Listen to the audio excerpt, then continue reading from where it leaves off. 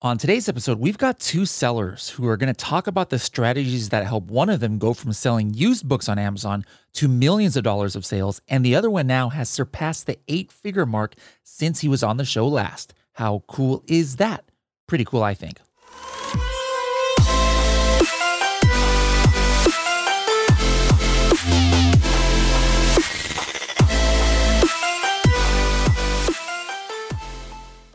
Hello, everybody, and welcome to another episode of the Serious Sellers Podcast by Helium 10. I am your host, Bradley Sutton, and this is the show that's a completely BS-free, unscripted, and unrehearsed organic conversation about serious strategies for serious sellers of any level in the Amazon world.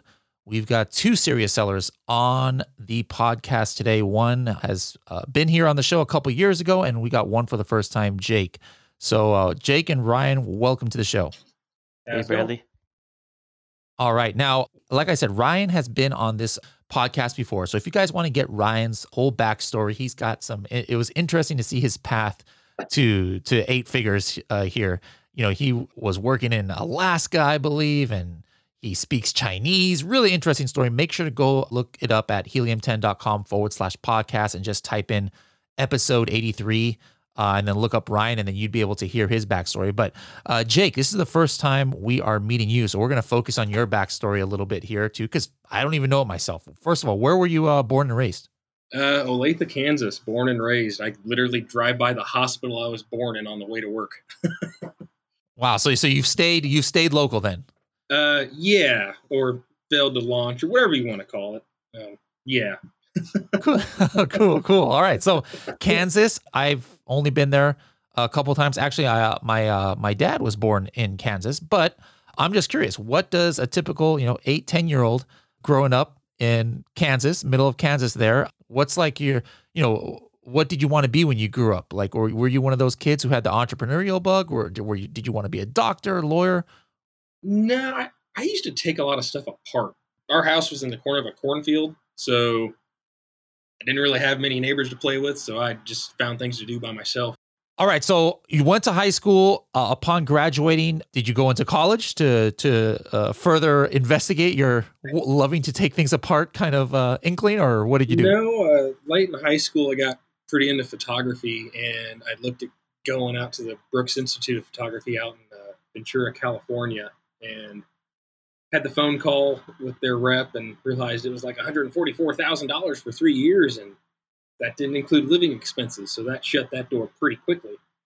I ended up meeting the actual owner of our company. I was photographing and stringing for a local newspaper in Gardner, and we were photographing the same kid at a county fair playing in a mud puddle. So we kind of got to chatting, and that's how I met Mark, the guy that owns our company now. He was a photo editor of the newspaper, and I gave him a card I literally made in high school in a graphics design class. And so this is like, you're still like 18, 19 years old. This is like right after high school when you do this? That was probably 18, 19, so if not early 19. And that, I was doing the photo thing kind of on the side. So then how did you go from, all those things to be like, I wonder what e-commerce, has in store for me? I kind of fell into the e-commerce side of it. Working with Mark when he was the photo editor, he'd send me on assignments and whatnot. So I kind of got to know him. He also had another side business where they photograph running events all over the country. So marathons, 5Ks, 10Ks, whatever. And I started kind of shooting with that and traveling a lot. And when the iPhone kind of came out, got real big, and smartphones in general got more prevalent, that business took a real hard hit because, people be at the finish line, they take a picture with their cell phone and consider that good enough. They didn't want to go buy the print from the official photographers for the race, even though we had, 2 to 20 photographers on the course, depending on the size of the event. So that made Mark kind of start looking elsewhere because he could kind of see the writing on the wall. Like, it drastically changed his business. He read a book about flipping used books on Amazon, and that kind of started his journey. And over the years, as the photo thing just kind of started to dwindle more and more as cell phone cameras got better and better, he started doing some retail arbitrage and some stuff. There's some local stores here that they essentially liquidate damaged freight. Like the corner of a pallet gets dinged, they reject the whole thing. So there's plenty of brand new product on there, and go buy it and flip it. There's some local stores around here, some, just liquidation stores that they'll buy damaged freight, close out stuff, whatever, liquidate it through their store. Generally, a lot of that stuff, brand new, sealed, and you can flip it for profit. So at that time, the margins were insane. Like you could make 500, 600, 700% on an item. So he got real aggressive with that. And I was kind of in between jobs off and on. So I'd come help him, and I'd still help with the photo stuff. And it got to a point where he was kind of needing help. So I started helping him. And then I started doing it myself. I had my own Amazon account. Started like $100 or something. Just started buying and flipping stuff. What year about are we talking about? He started flipping books around like 2012, which. Okay, so this was a good 8-9 years ago. Yeah, right? It got kind of annoying because we'd be driving across the country, going to a race to shoot, and we'd hit every dang thrift store and flea market and whatever so he could hop out and scan books. It's like, dude, come on. And then kind of started understanding what was going on there, that he was just stopping and picking up stacks of cash. We kind of started out, we didn't really know how far or big it was going to go. Kind of started paying me a flat rate weekly just to come help. And then when I was done with his stuff, I'd work on my stuff. And at a certain point, it's like, this is dumb. Like, I'm doing the same thing. Why don't I just work for you? If I'm buying, I'll buy for you. And, 8-9 years later, one of our brands almost cracked 2 million last year. So it's insane where we started to kind of where we're at. So started, years ago flipping books, and then you decided to get into and then doing the damage return things, and then you ended up starting like a private label business based on that. Kind of. I mean, there's a little in between. We at a certain point we were buying so much from the local stores, and then we made a few contacts with some liquidators that they were just getting the stuff from, so we kind of cut out some of the middleman there, and we were buying liquidation lots, and not like damaged good return type stuff, like end of run, like discontinued SKUs. Like we bought a lot of stuff from Tomy International there for a while up in Iowa, and they'd just be done with the SKU, and I'd buy out the remaining inventory and sell it on Amazon. Okay, cool. All right, now let's go back. I'm not sure if he's still alive over there, but Ryan, you still with us? Yes. All right, Ryan, catch us up with some big events in 2020 for you. I mean, and obviously I'm not talking about world events. We could be talking about that for a long time. But as far as your businesses go, we were talking before last time about, the kind of business model you were doing. You had some private label, you had some partnerships going. You were selling a lot on Walmart. You were doing some drop shipping. You were in a lot of different business models for e-commerce. What were some big changes, big improvements, or the opposite, things that went away? What happened for you in 2020 as far as your businesses go? Sure. So we talked in November of last year, and since then I have sold one of my private label brands, is in the baby category. I sold that in May, so that was fantastic. That's cool. Hold on. Let's talk about that a little bit. All right. So that seems to be like all the rage now is, people have that as a goal when it wasn't really a goal. It's like, hey, maybe I can sell my business. So that baby brand that you had built up, what did you build it up to? Like, what was the, monthly gross sales or? Yeah, you know what? It was around 40 to 50,000 monthly sales. This is a brand that I created myself outside of the partnership because I did have some issues with partners in the past, and so I wanted to build something that I would have 100% ownership in, so I can benefit 100% on the sale of that brand. So it just got to the point where I had my hands in too many things. I think I had 4 different business ventures total. So I needed to part with something, and I chose that one because it would give me the most personal benefit from selling. Okay.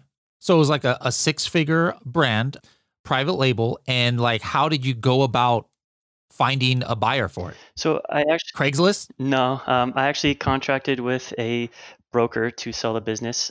He actually was in one of my masterminds that I'm part of. Cool. So then you got like, how did it work? Was it just a one-time payment kind of thing that you get, and then you just transfer the brand to them, or you gave them the whole account, or what was that process like? Yeah, he acquired the whole account, so I transferred that to him. I got the majority of the payment up front at close, and then I think it was about 20% was paid out over the course of about 6 months. And then inventory also was paid out a short period of time after closing. Pretty cool. All right. So there's one of the big events for you. I think you said that was May of last year. So what else happened? Yeah, so our other private label brand that I have with partners, that one grew a lot in 2020. It basically doubled in revenue on our key products because during COVID, a lot of people were adopting pets. And so they, by nature, needed to buy our pet products for their new pets. So we actually had problems staying in stock, but we were able to manage, and I'm just really excited because last month we finally paid off our remaining debts on that company. We had some Amazon loans. At some point, it used to be about $200,000 of debt over the years, but now we have finally paid that off. So I'm really happy about that. And I switched manufacturing to Vietnam, and so that was a big improvement there. How did you find a Vietnamese supplier? So I actually have a friend from middle school that was a sourcing agent in China. He moved to China in 2012, and then I've been talking with him since 2018 or so, and he moved to Vietnam last year to become a sourcing agent there in Vietnam, and he kind of helped me find factories, and he was the boots on the ground person to go visit those factories and make sure that everything was correct and they're on schedule and the quality was good. So it ended up working out really well for me. So then these were products that you were producing in China, and then it wasn't like, okay, you discontinued those and you're starting brand new, SKUs and stuff, but you're producing the exact same product, but now at a factory in Vietnam? That's correct. And the reason for doing so is I wanted to avoid the 25% additional tariff from China. Okay. Now, how did that turn out? I just had somebody on the show. We were talking about some people who were producing in China and then they switched to India, but they didn't switch the same product. They just started over again with newer products. So, were there any hiccups like as far as quality goes, or did you start getting bad reviews, or was it the opposite? Did people start saying, "Wait a minute, these products seem better than before"? I think the quality is about the same, and I think it really helped out that I had my friend acting as a sourcing agent there in person, because during my initial search, I think I had 6 factories that I looked at, and I think 5 out of 6 of them were pretty bad once my friend went to visit them in person. And that's something I would not have known had he not gone there in person to visit. But having him as a local resource was fantastic. It really helped out. And I think it's the same quality, or in a couple components were maybe even a little bit better quality. Okay. Now, how about production price and shipping price? Obviously, the difference in tariff is substantial, 25%. Is it 0% or is it 5%, or what's the tariff for the Vietnamese products? Well, it's a 0% added. That 25% that I mentioned is an added on top of what the current the normal rate is for your product, and that rate is going to vary depending on what type of product you sell. So our products, one of the products is 3.3% normal tariff rate. So you have to add the 25% China if it's coming from China, and that would be 0% additional from Vietnam. Another of our product was 17.6% regular tariff. So once you add the 25, it gets quite expensive. So okay. So there's that savings. Were there any other savings, or did everything else pretty much come out about the same as what you were paying in China as far as logistics and supply? Right. The shipping was about the same from China, and then the actual manufacturing cost was right about the same, maybe a slight bit lower on a couple of products, just because my sourcing agent friend was able to negotiate a better deal, but it's pretty much the same. At the end of the day, I basically saved the 25%. Okay, cool. I like it. That's pretty cool. I don't think we've had anybody on the show who was getting supply from Vietnam, so that's pretty interesting. Any other big events, or actually, while we're on that was the pet brand you were talking about, right? So what was your 2020 sales for the pet brand just by itself? It was just shy of 1.2 million. And we could have been a Okay. lot higher, but we were out of stock for, I'd say, about 2 months worth of Wow. collective. So already a lot better than even the baby brand that you sold was. Right. Yeah. It is a bigger company where it gets more sales than the baby product does. Cool. Let's go back to Jake now. Jake, for your 2020 overall sales from the different brands that you and your partner run, what were the gross sales, just rough estimate around? All things together, I think we were about 4.5 mil. Okay, 4.5 million. And are you exclusively sourcing in China? More or less. We have a little bit here in the States, but I was listening pretty intently on the Vietnam portion. Because we're Rapidly taking notes. I yeah, love it. we're I love it. Yeah, that's really actually on interesting. tariffs. Well, what do you produce? I mean, not what do you like. You don't have to tell me the product, but like, what kind of like, how did that happen? Because that's kind of a rarity. Where if it's not China, we're talking maybe Vietnam or India or Pakistan. But usually things in the United States are priced so high that it's hard to make work. How are you guys able to make that work? It was actually a supplier we met at I don't remember if it was ASD or the White Label Expo. I forget which it was, but it's a soap product. I don't want I want somebody I can fly to. Now, what are some of the, like, what would you say is like one of the main wins for you as far as how you guys were able to scale up to 7 figures? Because, everybody at one point or another, I would say 50% of people who have gone to college in this country have sold a textbook on Amazon. They don't all end up making $4 or $5 million on Amazon. So what were some of the strategies like last year that you did that really helped you guys scale up on the private label side? Coming from the retail arbitrage and the textbooks type stuff background, we were able to stack up some cash with those killer margins. And, Mm-hmm. At a certain point, a lot of that stuff just became harder and harder to sell on Amazon. And that's kind of what drove us in that direction. And we literally build half our products on that looks cool. We look for functionality and kind of aesthetically pleasing on one of our big brands. It's kind of in the RPG world, and we literally, does that look cool? RPG Like world, role playing games? Yeah. Oh, okay. And we started that out with 2 products because that type of product wasn't really on Amazon. Like, it existed, but the demand, we could tell there was demand, but it wasn't really being found, I don't think. And now that product alone has like almost 90 variations in color, let alone all the Wow. other accessories that we have for playing those types of games. Like, we haven't done anything outside of Amazon to drive traffic to our site. It's, some customer loyalty and just word of mouth and setting up, and that's how we've got wholesale accounts, was just kind of word of mouth, people telling the places they shop, like, I like this product, can you get it?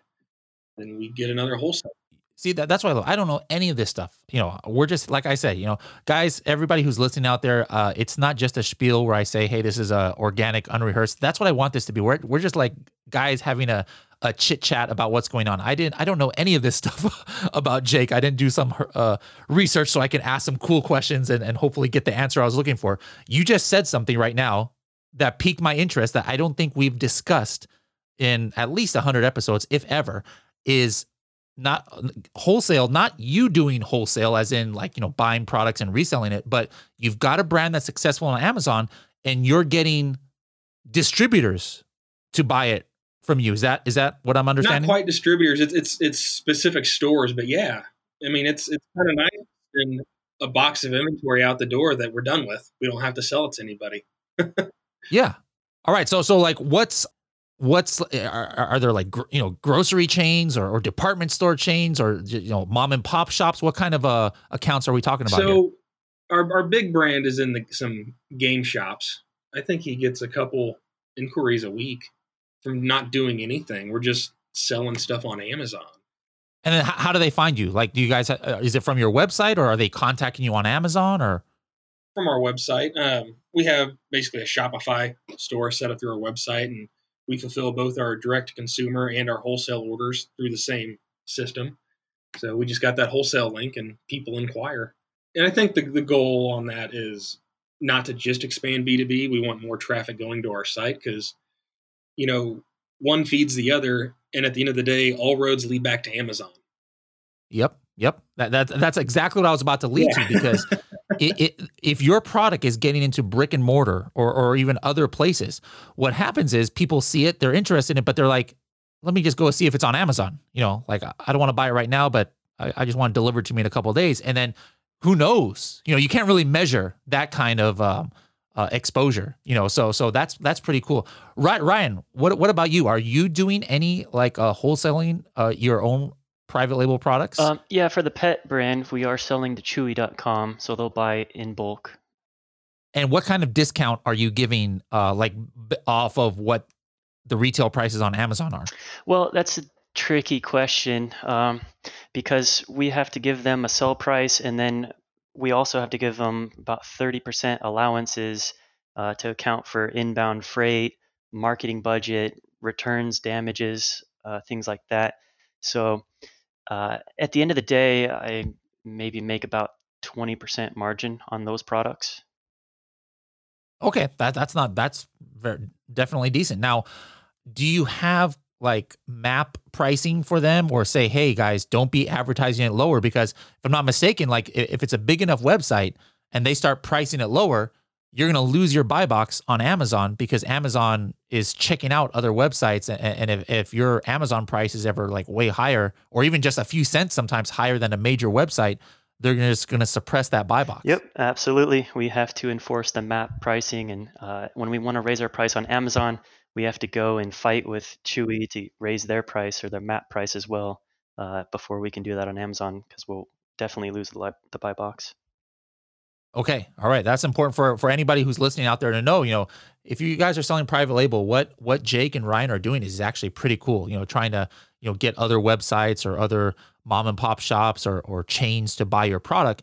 But just keep in mind that you got to have, a good agreement in place where you can still control the pricing, because Amazon is very particular about that, especially it's almost instantaneous in Walmart. I don't know if I know Ryan, you sell in Walmart a lot, but when I was working for this one company and we had something on Walmart, I would change it, and then the next day, Amazon would already suppress the buy box, or sometimes within hours they would suppress the buy box because the Walmart price, they had a rollback or something like that, and the price went down.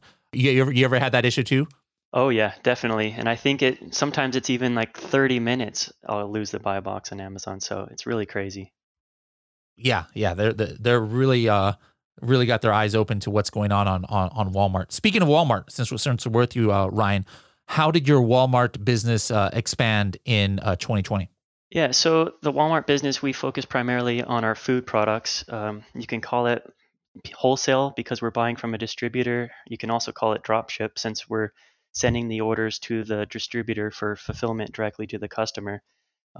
So because of COVID, we're in the bulk food business. You can imagine March and April, May, those months were pretty insane sales-wise. We had maybe a 10 times increase during that period of time. We had to actually remove about 1,000 items from Walmart and Amazon because they were toilet paper or sanitizer items, or maybe rice or beans. They were just selling way too fast for us to. We're concerned about the distributor being able to actually fulfill the order.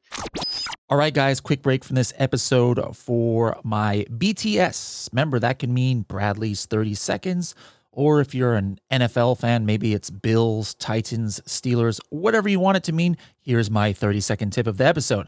All right, so if you run one of your competitors' ASINs in Cerebra, our reverse ASIN lookup tool in Helium 10, and you are looking and filter it out for the sponsored keywords, that means all the keywords where Helium 10 has detected them and sponsored, most of the time you're going to see hundreds, if not thousands, of keywords that show up. And that probably means because they're running a bunch of auto campaigns and broad campaigns. So you don't really know what their strategy is. But if you ever see a good selling ASIN and there's only 10, 20, 30 keywords that come up, guess what? You just discovered their exact sponsored ad strategy, because it means if there's only 20 keywords that are coming up, they're probably only running an exact manual campaign, and now you know which words they are targeting.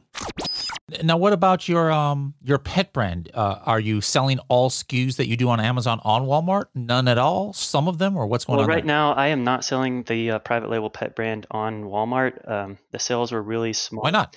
It was really small sales, and then we're actually using the same Walmart account for both. And just to keep bookkeeping easier, I just removed the pet products.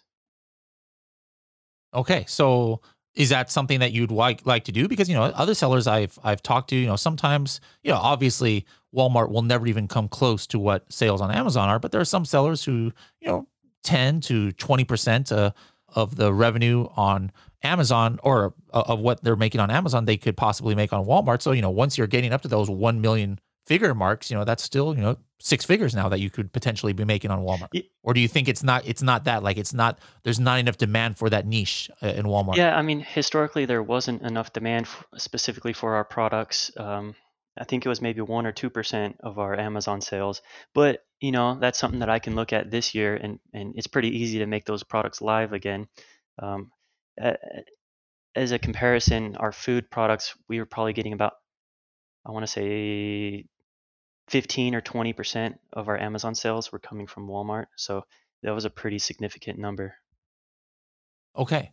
Okay. Interesting. Now, what about you, Jake? Are you guys selling on any other platforms? You mentioned it's like 4 million overall. You only got about 50,000-60,000 on Shopify. Are you on Walmart or any other platforms? We're on Walmart a little bit. Not really. We gotta get our multi-channel sales and inventory tracking thing figured out.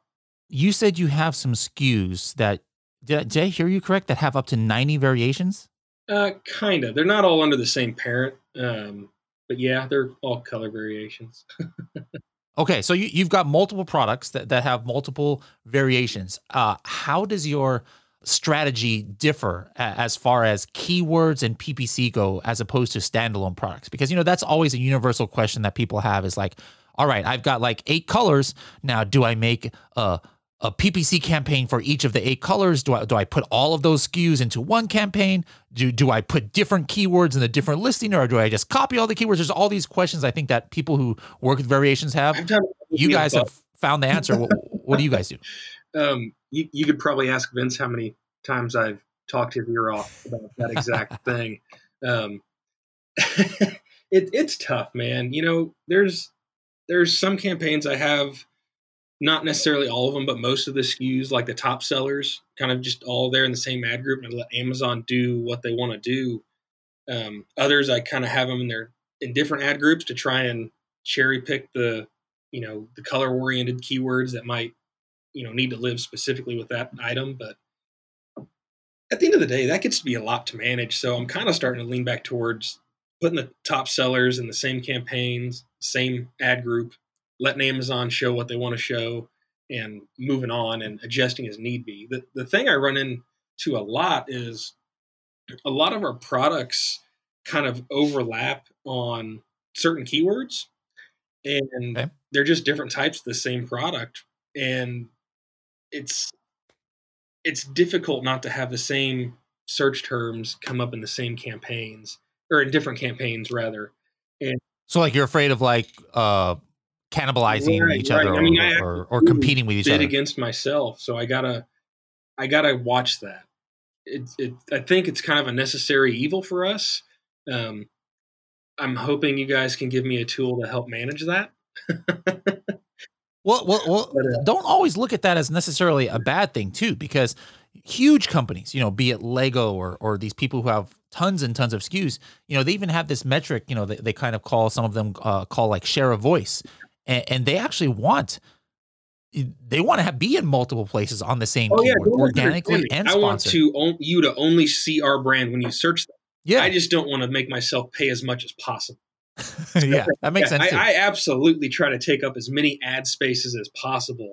All right. Speaking of just different, techniques that have helped you like that with your business model, what would you say if you had to pick one thing that was our cliche hashtag game changer for 2020? Like it could have been, I mean, maybe it wasn't even, it was just a complete fluke, like that happened. I've had those before where I never tried to do influencer marketing. We had a product where some vlogger bought it and they just put it in their video, and then we sold out in like 3 days just because they talked about the product in their video, like that, something like that. What was one thing that happened that you purposely or didn't, not on purpose, did in 2020 that really like just made your sales on that product go haywire?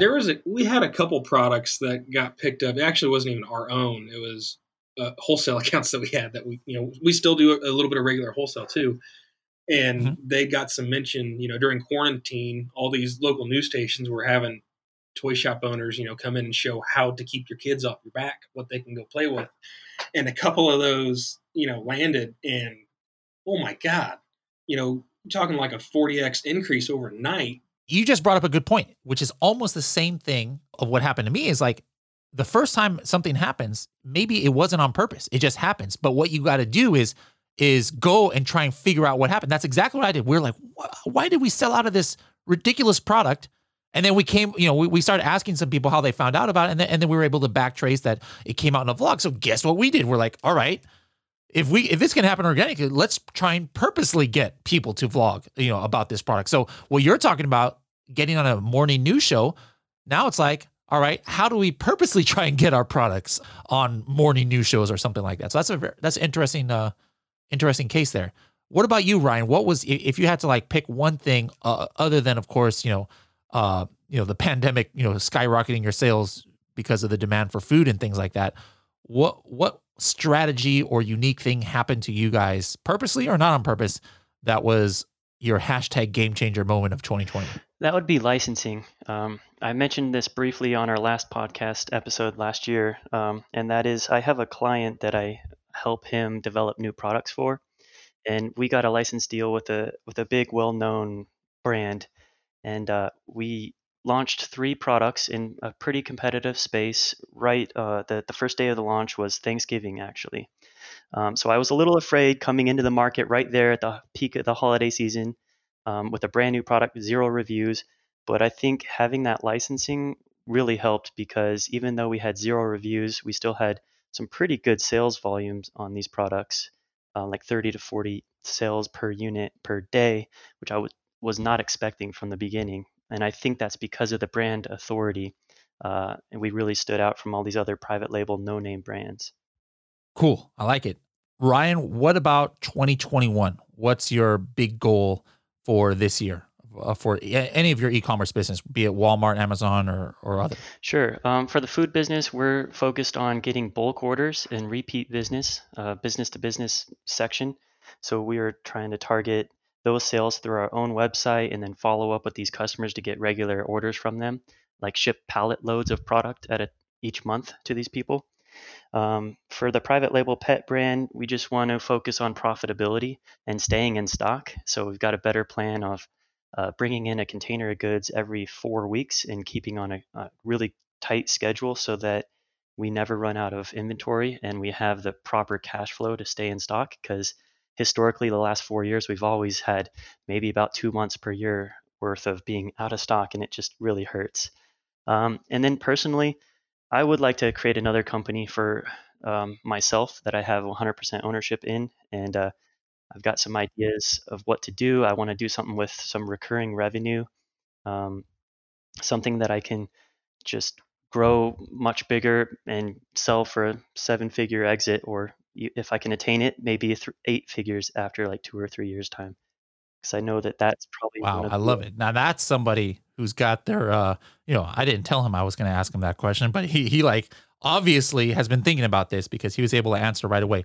What about you, Jake? No pressure to have such an eloquent list of goals there, but have you thought about what your goals are for you and your partner this year? For 2021, we're really looking at trimming the fat.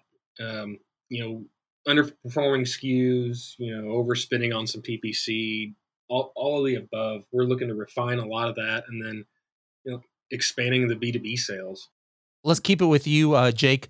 We have something on the show every episode we do called the TST 30-second tip. So you've talked about different strategies that's helped you in your business this year. But what's something you haven't mentioned yet that you can say in like 30 seconds or less that it can be about PPC, it could be about, I notice you do a lot of your own warehousing. Like I'll see you on calls and you'll be like in the background packaging stuff.